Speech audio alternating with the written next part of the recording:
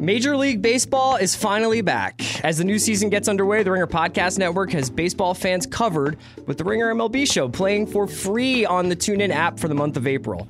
Download the TuneIn app for free and listen to Ben Lindbergh and Michael Bauman break down baseball's biggest stories throughout the opening month of the MLB season. And as a bonus for our listeners, the Ringer Podcast Network has partnered with TuneIn to give baseball fans a free 60-day trial of TuneIn Premium to listen to every live home call from every MLB game around the league. Catch the Ringer MLB Show only on TuneIn for the entire month for free, and when you upgrade to TuneIn Premium, you get those live MLB games. Just go to tunein.com/ringer and subscribe. Download the TuneIn app for free and start listening today. TuneIn, your everything audio app. This episode of The Watch is brought to you by J. Cole, For Your Eyes Only, a Dreamville film, the Grammy-nominated hip-hop star's second HBO special, which debuts Saturday, April 15th at 10 p.m. Eastern. This is the exclusive presentation. It's a multi-narrative show that combines music performances with intimate interviews documented through Cole's lens. The special showcases songs from his fourth album, as well as revealing footage containing the heartfelt confessions, concerns, and struggles of people in the South. Traveling through different cities, gathering interviews, J. Cole reveals the challenges lower-income residents face trying to obtain viable housing, as well as the frustration for felons of being barred from voting. I'm personally really excited to check this out. It's rare that you get to see a rapper have the chance to make something like this with the interviews, the documentary element, and the concert footage, and put it on a platform like this. J. Cole's latest special airs Saturday, April 15th, 10 p.m. Eastern till 11 p.m. Eastern. For the premiere of J. Cole, For Your Eyes Only, a Dreamville film, you have to hit HBO. I need support staff to clear the room. Stand up and walk, now. Hello and welcome to The Watch. My name is Chris Ryan. I am an editor at TheRinger.com. And today, a special episode of The Watch. We're joined by a bunch of Ringer staff members, a variety of them. I was going to do a solo pod today that was just going to be like 63 minutes straight on the Americans. But that's premium content. You got to pay for that. The free version here is me talking to a bunch of staff members from The Ringer, Sean Fennessy, Allison Herman, Micah Peters, and more. And I just wanted to pick their brains, see what they're checking out right now, get some Ringer recommendations. And I actually don't even know what folks are going to be recommending to me right now. But we're going to start off with the Ringer editor-in-chief and my arch nemesis, Sean Fennessy. I'm in the take cannon, and I'm ready to be fired. This is, you have the floor, man. You've cleared me out. I'm standing in the corner waiting for the ball. That's not what this is about, but I'm going to open with a story to set the scene. Oh, my God. Last night, members of the Ringer staff, after a Ringer League basketball game, went to a Korean restaurant, had some beers, had some skewers. Okay. Conversation Thanks came for the up. invite. That was cool.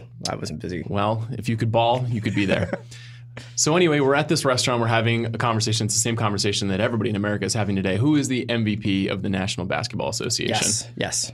As you know and as you feel, many members of our staff love and support Russell Westbrook. I am wearing an Oklahoma Thunder hat right now, even though I'm from Philadelphia, two of your favorite places in America. Right. So those are festering cauldrons. However, at this debate last night,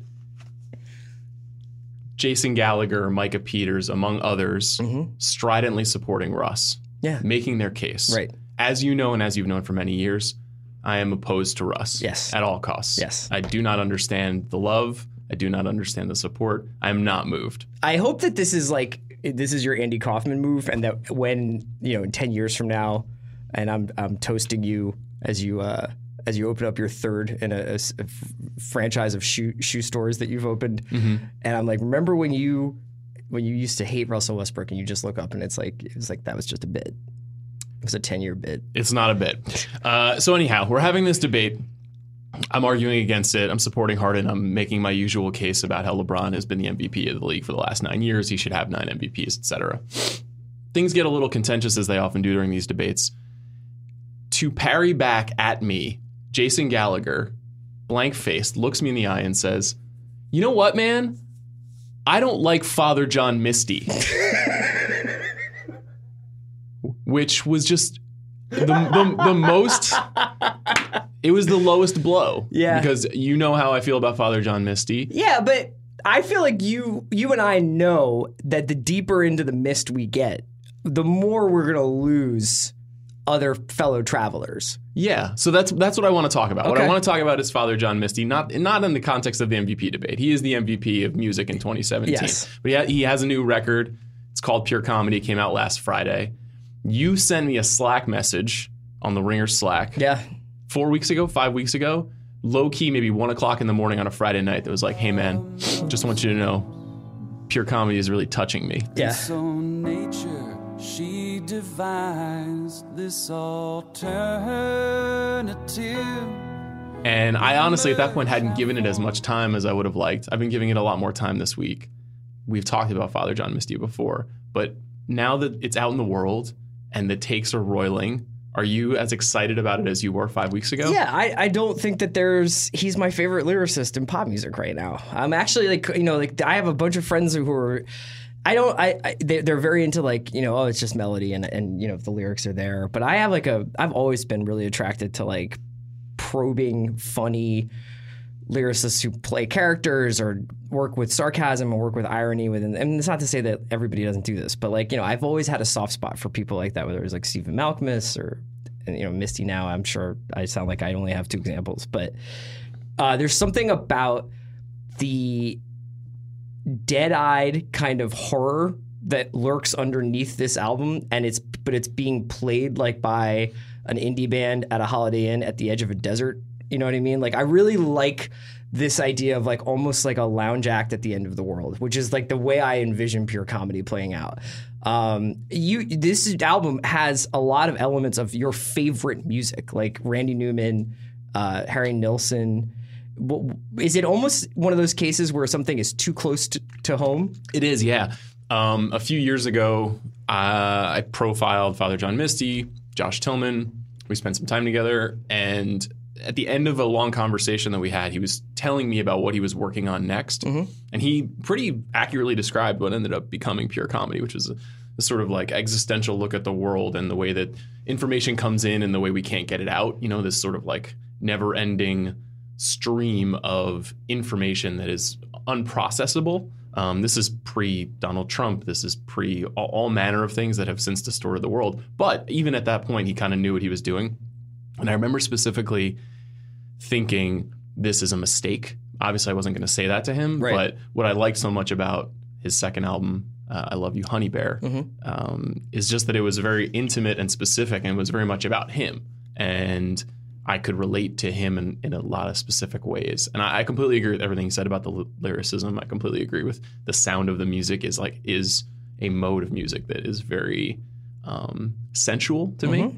But for whatever reason, even after spending a lot more time with it this week, I can't connect. And maybe it's because I don't want to spend my time thinking about how I can't connect to the rest of the world the same way that he can't.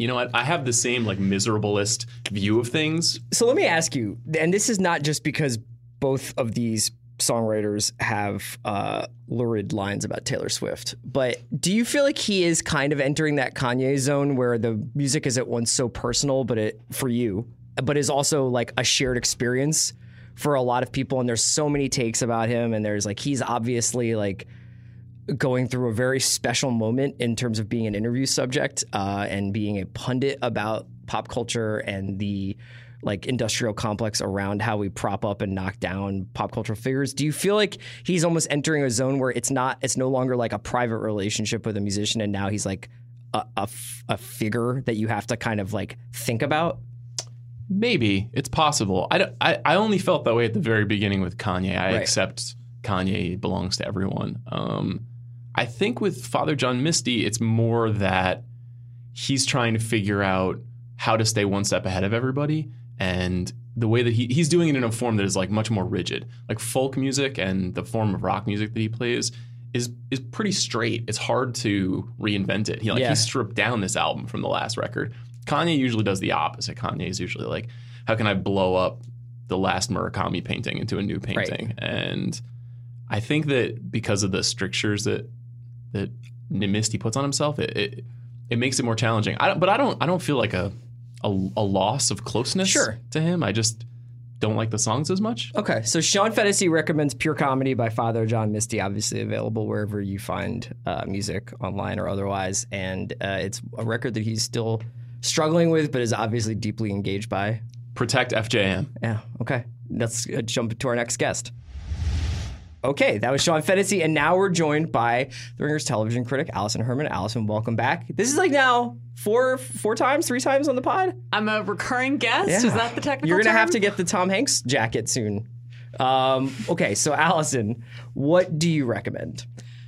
So Netflix, as we know, is a never-ending font of content. Yeah. This weekend, they dropped the second season of a British show called Chewing Gum.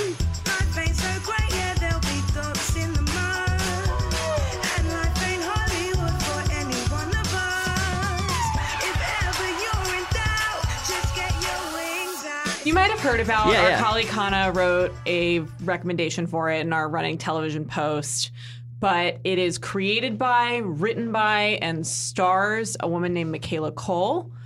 And I guess the loose plot is it's about a virgin named Tracy who lives with her immigrant mom who's super Christian, her sister who very much buys into that. It's set in England, right? It's set on a real housing project or council estate, as they are called, in North London, basically. Okay. But yeah, and she decides that she kind of wants to grow up and venture out of this very strictured. I mean, it's sheltered in some ways because she's a 24-year-old virgin, but also she grows up in the middle of a working class housing project, and she's surrounded by the realities that come with that, and the show is very frank about that. And what I personally really like about the show is it follows very loosely a template of the young single girl in the city, but we're so used to seeing that template reflected through usually white, usually affluent, usually not on a council estate, usually not a virgin, usually just not as culturally specific about anything except I'm in New York and I'm going to trade in that iconography. Right. And I think extreme Hannah Hovarth voice. or Lana Glazer, or even, I mean, there's actually a lot of parallelism between Chewing Gum and Fleabag. I think their first seasons dropped in American stream, so they are both British imports to American streaming services. I think Netflix just distributed the first season and contributed to the production of the second. But British comedies, 6 episodes, American streaming services, they even both share that breaking the fourth wall device. Oh, okay. Where the narrator... Totally, is it as dark as Fleabag, or...? That's also what's kind of nice about it, is that there are dark elements in that it's much more frank about teen pregnancy and the desperation that can come with poverty. And these are not classy people as we might understand them. But it has this total unrestrained joy to it. It has kind of a Technicolor palette. It even has a very old school sitcom-y montage opening that's a little bit ironic, but also sincere. And it brings this palpable sense of, I think, it's really interesting in that it manages to balance both. It's very sharply written, and there are one-liners to be found in it, but Cole is just such a gifted physical comedian. It's almost like if you made an entire show out of that scene in Broad City where Alana jacks off a tree. Yeah. Like, it's that level of total commitment, total enthusiasm, total lack of inhibition. And it's really fun to watch. And I literally sat down on a Saturday afternoon and knocked the whole thing out in 3 hours. Okay. Is it, I'm going to ask the leftovers question. Is it do you have to watch the first season to understand the second season bit? Just as like a service journalism kind of question here? It's a little bit serialized.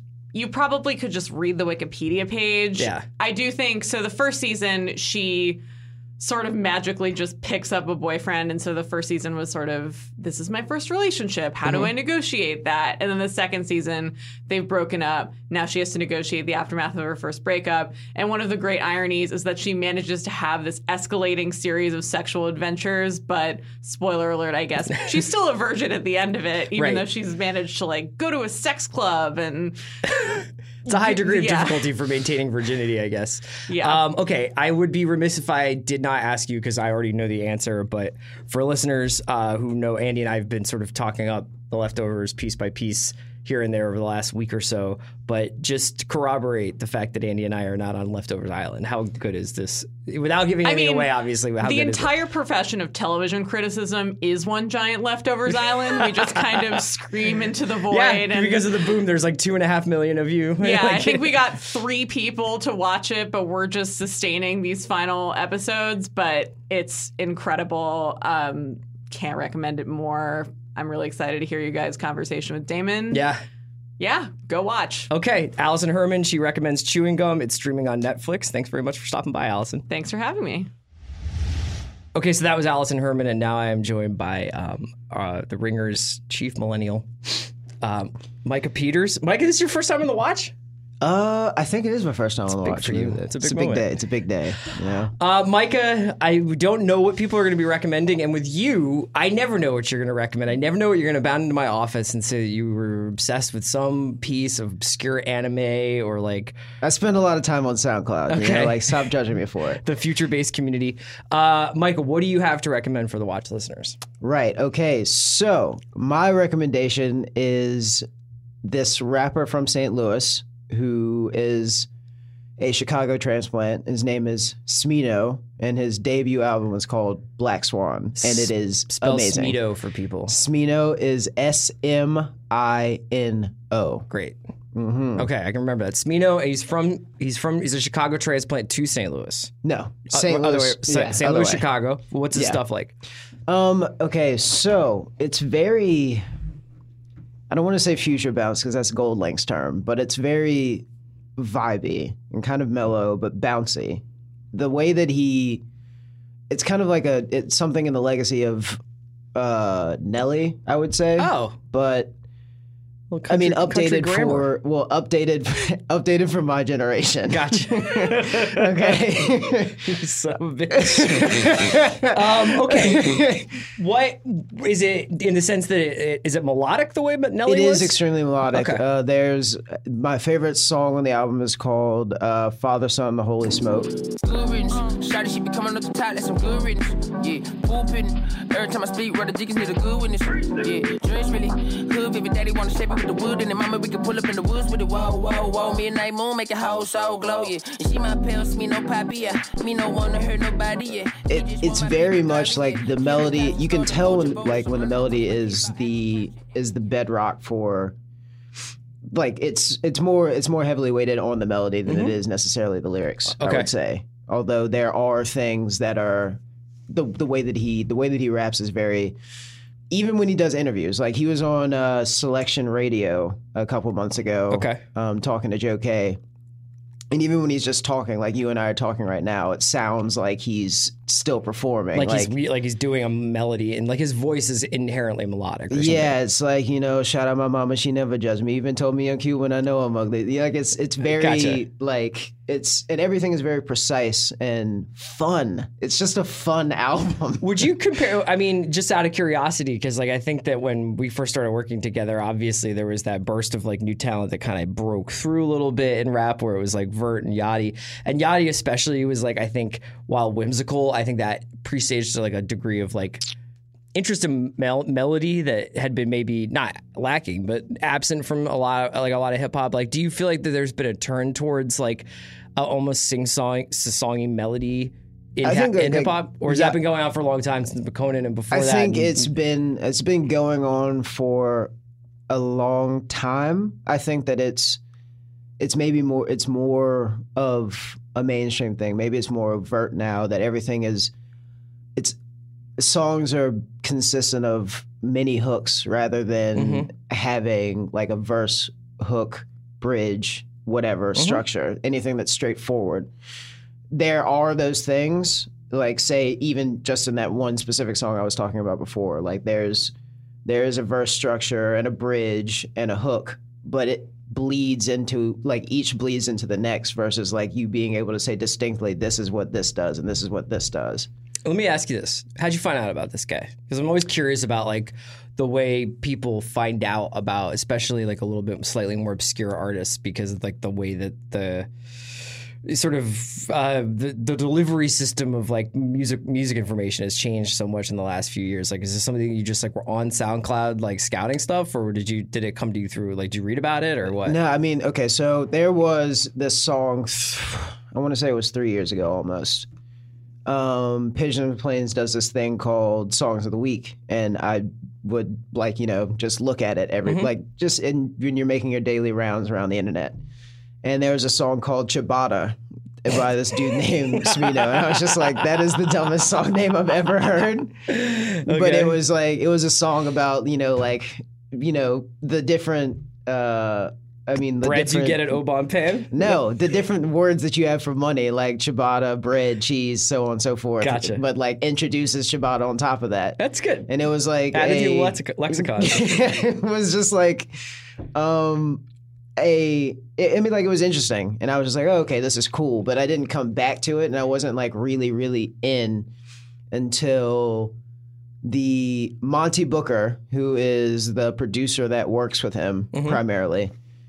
He had a selection white label release that just was like a handful of songs, and there was this one song on there called Colors, and Colors it sounds like in like a Super Nintendo like beat or whatever, and it's the Nintendo wave is so strong with you guys. It's so sunshiny, and it's like it plays on nostalgia, but also doesn't make it so that it's not in a way that's boring or heavy-handed or ham-fisted or whatever. It's not a gimmick. Exactly. It didn't feel like a gimmick. It just felt it felt fun, like I was saying the entire album does. I mean, like there's also another song on the album called Edgar Allan Poe'd Up. You're just making these up. I'm not making these up. Ciabatta and Edgar Allan Poe'd Up. Ciabatta was just a SoundCloud, Lucy. Edgar Allan Poe'd Up was an official. That was an official. There you go. It was one of the lead singles from the album. Okay. And I think that I'm just going to continue using this explanation for the song because somebody asked me what it sounds like. Remember the D12 video for Purple Hills? Yeah. It sounds like rolling down one of the Purple Hills in that video. That's a very, very evocative summary. All right, so this guy's named Smino. Yes. And you can find his stuff on Spotify, Apple anywhere. Music, SoundCloud, wherever. SMINO on a scale of 1 to 10. 1 being like, I'm over it. 10 being shoot me into the sun via like a catapult. How excited are you for Kendrick tonight? 11. 11. 11. Who is going to be the first person to be like, I'm over Kendrick? When can we get that person on the watch? And do you want to be here for it? Justin Charity already said that like 2 years ago. That's true. Like Justin Charity is over everything. That's true. Justin Charity thinks that he hates fun and $2 bills and rainbows. Crime is fake news. Yeah. Okay. He's already over it, and I would gladly argue with him publicly about it. All right.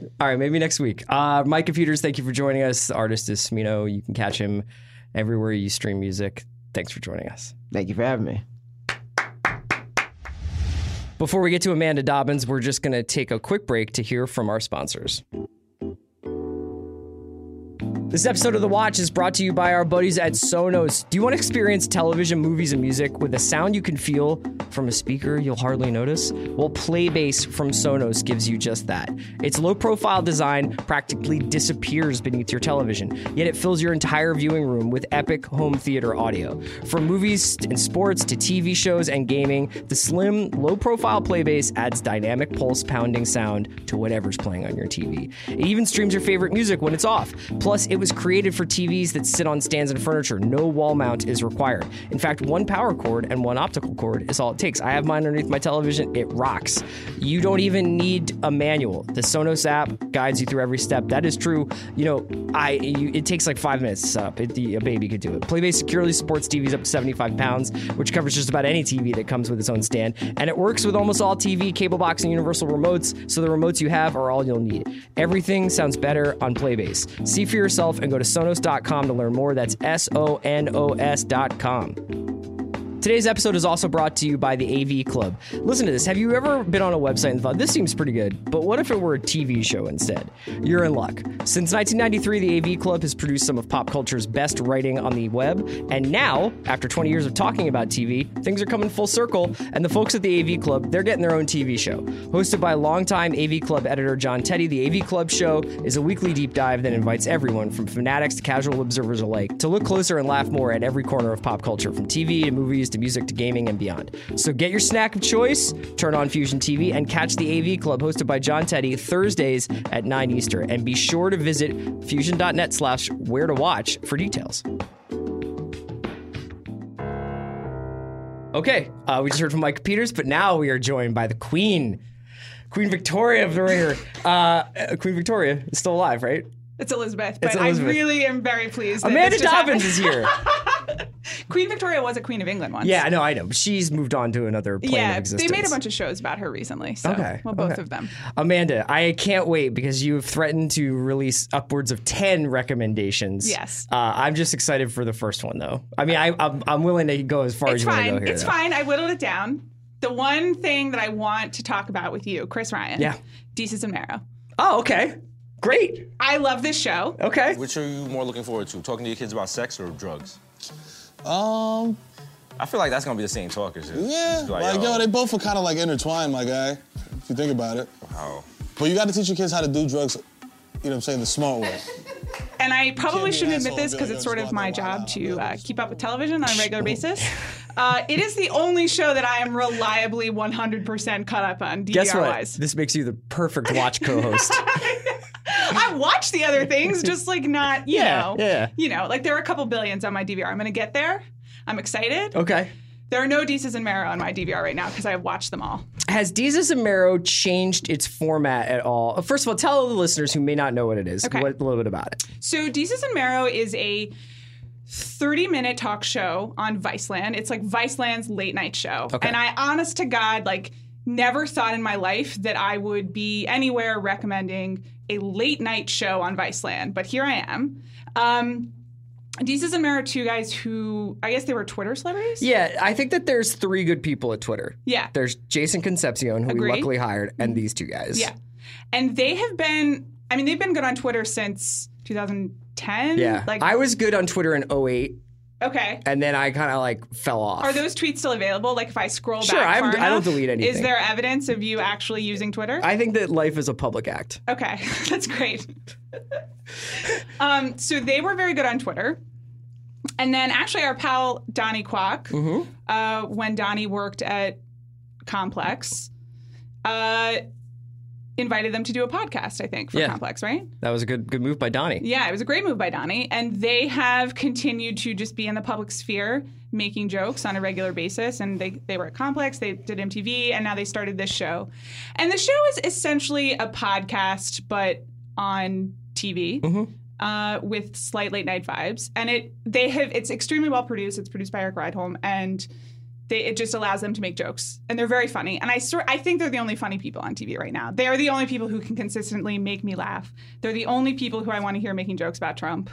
They're the only people that I want to hear talking about viral videos, which they do regularly, and like Oh, good. they'll do kind of the screen and screen where they will director's commentary like a child interacting with a llama and it goes wrong, and like I'm like over 30 years old and just sitting on my couch like crying laughing. Do you watch it every night? Do you save them up and watch them in a batch? I think part of the reason I can keep up with them is that I'll sit down and kind of do 2 in a row. It's a 20-minute commitment, you know, Okay. because you can fast forward. I'm not watching it live. It's not like I race home. Right. But yeah, I would say that within the week they tape every day, so they're fairly current events. So it's better if you kind of watch. It's funny to watch them do the Spicer press conference like the day it happened. Yeah, as then it opposed is to, like because some new shit happens every yeah, day. it's like Right. if you're watching the press conference from 2 weeks ago, it's not quite as funny. Okay. All right. That's a great recommendation. Thank Did you you. have any others? So I know that you said that you were like, I have 5. There's a bunch of things I Yeah, want to you talk want me to about. do a lightning round? Yeah, You come can on, cut let's this just out? hit us up. Okay, so I'm reading a book, Yeah. which is great. It's called The Idiot by Elif Batuman, which Oh, yeah. is it's basically it's a campus novel. Is that what you would call it? Is Sure. that the literary genre? Yeah, that's Juliet Litman's favorite genre exactly. of I was novels. like, I don't want Juliet to get mad at me. I'm only halfway through. It's just really engrossing. It's about a young girl at Harvard. And also, I really enjoy it. Also, the book is pink. It's millennial pink. Do you know about millennial pink? I do. Yeah. Okay, so it's on trend. I feel very cool when I actually don't know whether I feel cool or like played out when I'm walking around with it. But Right. Well, in Los Angeles, you look like a Rhodes Scholar. So it's That's like okay. That's in New very York, good. maybe you'd be Yeah. a little bit behind the times. Okay, number 3. But you're like one of only 6 people reading a novel in Los Angeles right now. I know. I know. That's not fair. Maybe 10. Right. Number 3, Scandal, 100th episode tonight. Yeah. I'm still watching. Yeah. How's it going?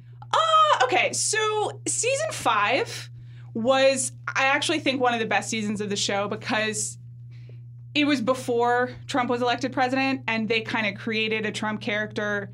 I think they just got lucky with the timing and the way they wrote the show. Lucky, quote unquote. Well, Yeah. well, it felt lucky when you're watching it. I guess I haven't gone back to watch it now to see whether it's less funny. Okay. But the kind of presidential election that they did in season 5, they had a female candidate. They were kind of doing Parallel Life before Parallel Life got horrible, and it was very interesting. Okay. Season 6 is a little more soapy and ridiculous. Like, there's a lot of spy shit, but not cool spy stuff. And is Olivia, she's still with Fitz? How's that going? No. So Olivia's with no one right now. That might be my other concern is that like Olivia, there's no like regular sex scenes on the show, Okay. which is like, honestly, let's just be real about why we're watching Scandal. Right. But For me, it's the politics. But sure, of yeah, course. Yeah. But it's still such escapism for me. I think Shonda's so good at that. Yeah. And I'm not caught up on Grey's Anatomy, so Scandal's where I am. Okay. The Idiot, Scandal, Jesus and Mero. Yeah. That's a great triple header. Thanks. All right. Amanda Dobbins, thank you for joining us. All right. Now I'm joined by Cam Collins. Cam is the Ringer's movie critic and, well, one of my favorite writers on the site. And Cam, it's great to have you back on the show. What's up? How you doing? How's it going? And now from some of these people who have been on the show already, I didn't know what they were going to recommend. But for you, I have to assume we're going to be talking about James Gray's Lost City of Z, which opens up this weekend in the Fast and the Furious, the wake of Fast and the Furious. That's right. There's a major exploration afoot. Terrible disease, murderous savages. The journey may well mean your life. If we may find a city where one was considered impossible to exist, it may well write a whole new chapter in human history. I'm on the record as a stan at this point. I feel like I've tweeted about this movie more than even like Get Out, probably. It's my favorite movie of the year so far. The second time I saw it, I'm not afraid to admit that I got a little teary at the end, which does not happen to me often. I was very overwhelmed. It's a movie about, for anyone who's seeing more than one movie this weekend, I assume everyone's seeing Fast 8, and you should, because it's really fun.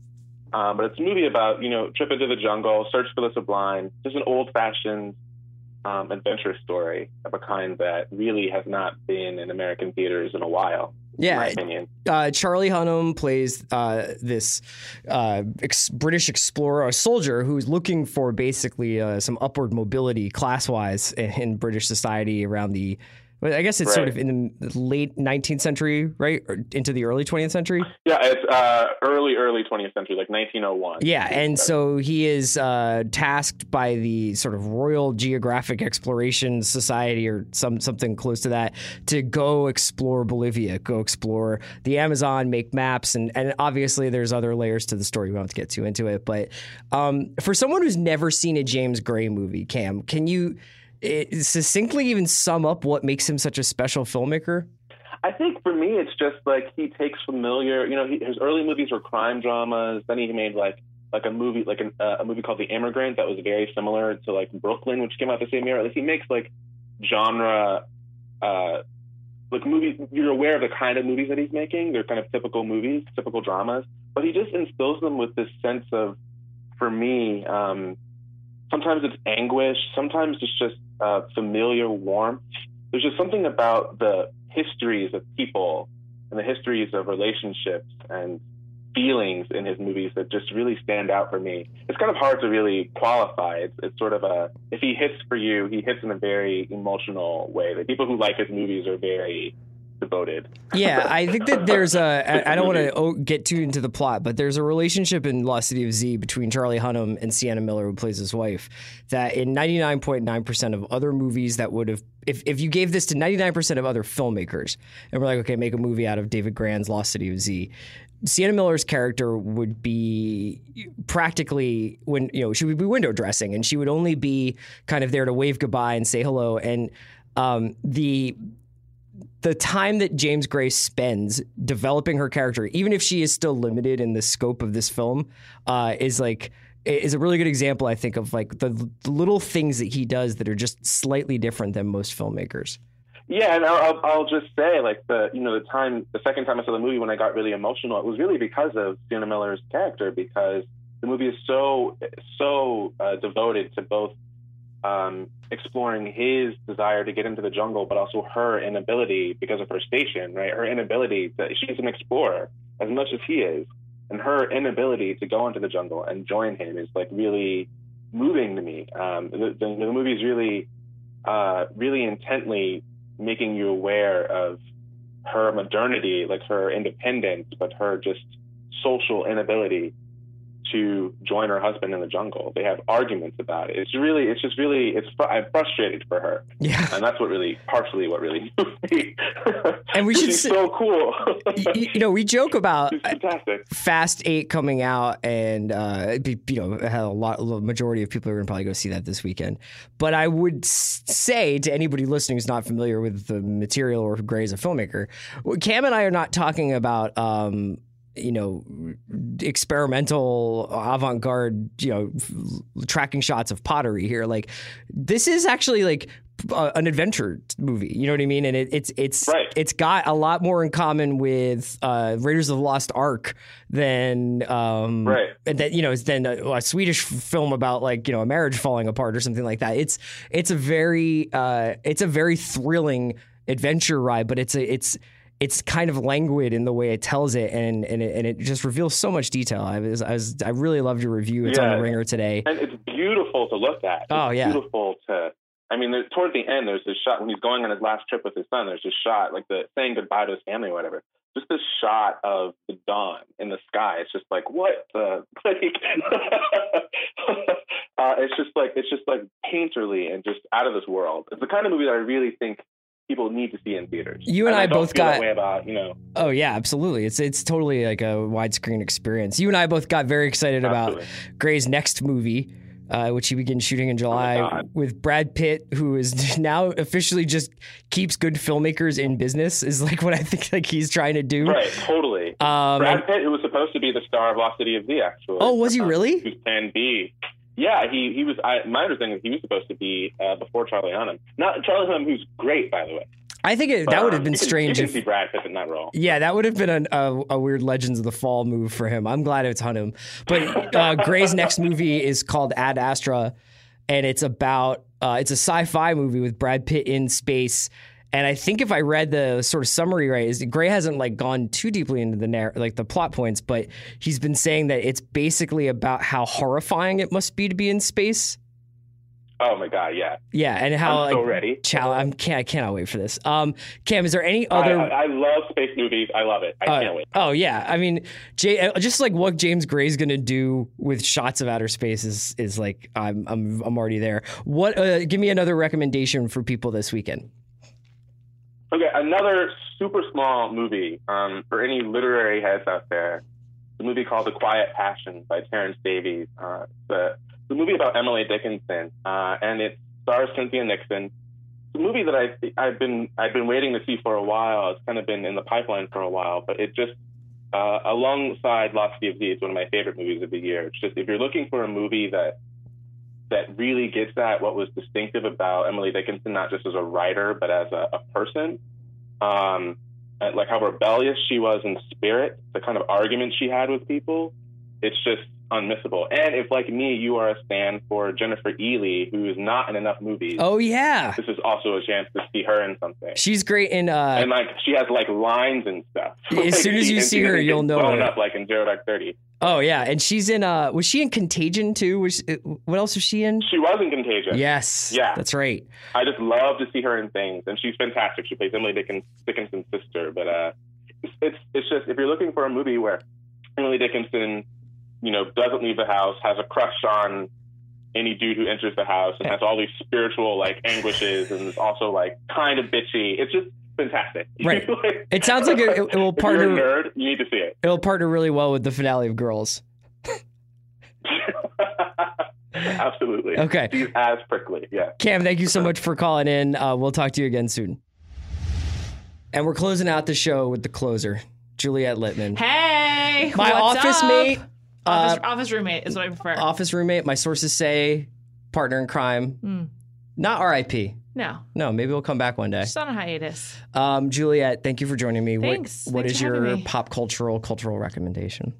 Okay, so I haven't watched this yet, but I just want to say that I'm really looking forward to the 3-part, 6-hour World War I documentary on PBS. Is this a Burns No, jam? It's an American Experience jam. I don't know. I'm just excited about it. World War I set the violent 20th century in motion. It was the first use of chemical weapons.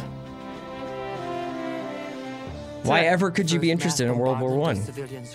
Because it's the Great War. I know. I was saying it's like because it has so many echoes to our current time. Oh, I see. Cool. Yes, I'm excited about that. I'm also really excited to watch Riverdale when I get home. Interesting thing with Riverdale is that this happens with shows a lot, I think. There's like a cool period. I'm not saying like I'm out on Riverdale, but like basically like the thing that I think I like about Riverdale is the thing that they can't do if they're going to make X amount of episodes per season. Sure. So now it's like super soapy. This is precisely what happened with the OC. And it's a lot of like Riverdale town business being done. Like what's going on with Luke Perry's construction site and Skeet Ulrich. It's incredibly similar to the OC. You could really draw a lot of parallels. The OC premiered in the summer of 2003 with 7 episodes. Sprouse is coming on just like Adam, what's his face did. What's his name? Adam Brody. Yeah. I think I like Sprouse to Brody. Yeah, they had a really strong like first 5 to 7. I mean, the first 7 episodes of the OC are like just classic television. Yeah. Like just incredible. And you're like, oh, this is a show for teens that adults can like too. Yeah. And then it just becomes so soapy. They're like, nope, this is just a show for teens. And I'm going to pretend that I am one. But So I still watch reco Riverdale, and I you're do excited too. to catch up. I do too. And then I have the thing I'm most excited to watch this right now in general, you have no interest in, but I'm going to try to convince you. It's my personal challenge. Okay. The Real Housewives of New York. I've never watched a single Real Housewives episode. It's incredible. It's just an incredible show. Isn't there like a really political person? Okay, that's one reason why it's great, Okay. / extremely painful. One of the top housewives is Carol Radziwill. You can call her Radzi if you'd like. Andy Cohen does. Okay. She is related to the Kennedys. Like she vaguely. Lee Radziwill is like her relative. Okay. And she's like extremely pro Hillary. And so last week was the season premiere, and in it she's like, this guy's never gonna win. He's a disgusting, sexist, misogynist buffoon. And Bethany, who is usually my homegirl, was just sort of like, shut up. Like she just like She doesn't want to talk about She it. didn't want to be into it, which is probably because Bethany's very savvy and knows it's not good reality TV to be so tied to Bethany a was moment. like that professor who was like, I predict Trump will win. I have a 13 reason why he's going to win. Yeah, Bethany is like, I work for the USC Dorn Seif polling, and I've been right the last 3 elections. No, but so Carol is like, it's taped in October, and it's like, it's kind of it makes me feel a little shook. I'm just like, God, this was a different time. It's really weird. It was 6 months ago. It was a different time. And so Carol's great, like for so many reasons. Namely is that a couple years ago, we saw her meet a 30-year-old private chef in one of the other housewives' kitchen, and now they're living together and they're still dating. And it's like a May-December romance turned into like just like an epic love affair. It's kind of amazing. Do you only watch New York? At this point, yes. Okay. I dip in and out on Beverly Hills, but I just fucking love New York. And so Carol is like all hot and bothered about Trump. She doesn't know what's coming for her. It's really weird to watch. Are they going to have an election episode? Probably.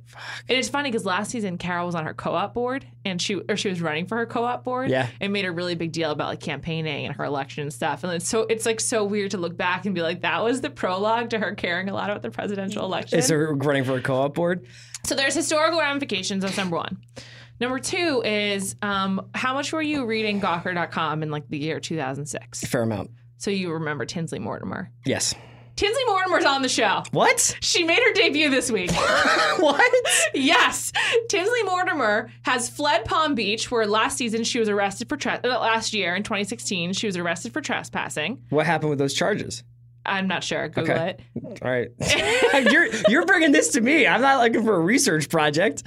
So it doesn't really matter, but she's had to flee Palm Beach. She got arrested, et cetera, et cetera. She's back in New York. She arrives on this week's episode, stepping out of a cab, like very much like Veronica Lodge in Riverdale. Okay. And like just fleeing to a different city, which for her, it's going back where she kind of like made her name. She walked out of this cab, like it's like a black car or whatever. Mm-hmm. All the Louis Vuitton luggage in the world, and she arrives at Sonia Morgan's house.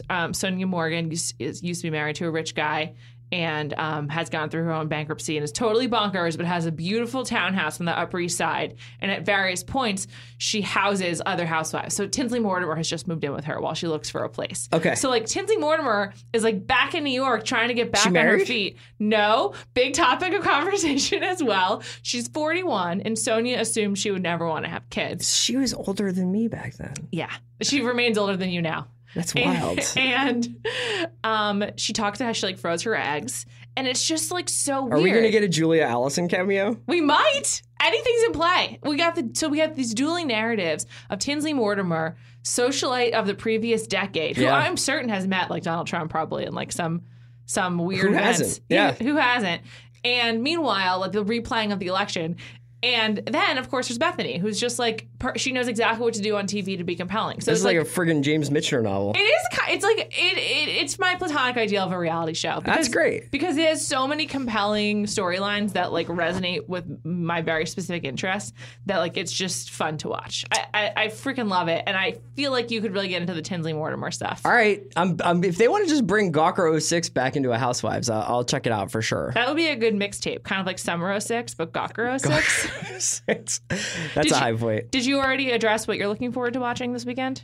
I'm very much looking forward to The Leftovers. I'm curious about Gorilla, which I think airs on Sunday on Showtime. I'm going to be watching multiple NBA playoff games, which is in itself a drama. Me too. And I've been watching.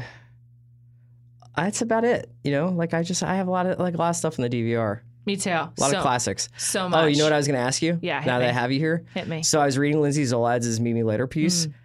She directed the first episode of The Leftovers, and it is one of the most masterfully directed episodes of television I can remember. I'm very excited about it. And so I was inevitably just scrolling through her ER hits. Hit and Run. Do you remember that one? Oh, yes. Yeah. Do you have give me the Juliette Littman top 3 ER eps. I just want to say, didn't she do the George Clooney the car accident? Yeah, where he's like in the sewer. Did she not do that? I'm not sure. I thought she might have. My favorite ER episodes. Wow. I mean, this is not. I just want to say that I have on YouTube a few videos I return to over and over again. I'm aware. The dulcet sounds of Don Henley singing "Take Me Home" with Carol arriving at the waterfront where Doug is, which was filmed in Gloucester while he was filming The Perfect Storm. Oh, but it's supposed to be Seattle. It's probably one of my favorite clips. My favorite ER episodes, though. God, this is really hard. The Doug one of him in the car is like pretty wild. Doug when he saves the kid. Yeah, and there's the rainstorm. The flood, That's right? probably, it's like that's probably... There's the Tarantino episode, right? Well, yes, it's the Tarantino episode. I think the Doug one has to be number one. It's so good. But in season 1, very close to the end of the season, Mark Green mishandles a pregnancy, and this mother dies from preeclampsia, and her husband is just so distraught. Like his baby lives, but it then just kind of changes the course of the show and changes Mark into like a really more inward guy, right? More inward. It kind of like ruins his marriage. It just changes everything, and it's like an incredible That's episode. right, because him and Stringfield were kind of like on and like it. He was married. Yeah. And it was a very bad relationship. And him and Sherry Stringfield had like a flirtation. And then Sherry Stringfield left the show. He didn't ask her to stay. There's so many. She left the show, or like her character left the hospital? No, Sherry Stringfield left the show. To be like a movie star? Famous. It was a huge mistake. And then she came back, obviously. Right. That's a really good one. I think also like a little bit later period when the episode where the numbers guy stabs Kelly Martin and John Carter. Oh, yeah. That's like a really, really epic one. There are just certain episodes in ER that you can point at them and be like, yeah, that was a game changer. Like that they were going zag and they zigged. Right. That's right. what that's and another they often one. like with that'll happen with a character death. All right. Yeah. ER is just still underrated. Yeah. The most underrated storyline of that show is Jeannie Boulet having AIDS. Oh yeah, I remember that. And she was dating Peter Benton at the time, Dr. right? Peter Benton. Yeah, and then she ends up with Deshaun Hardison from 90210. This is a groundbreaking show. Okay, Juliet Litman, thank you for joining us. This has been a special episode of The Watch with Ringer staff members recommending stuff. I hope you enjoyed it. Andy and I will be back on Monday to talk about The Leftovers and the season finale of Girls. So thank you so much for listening. Great job, Baranskis.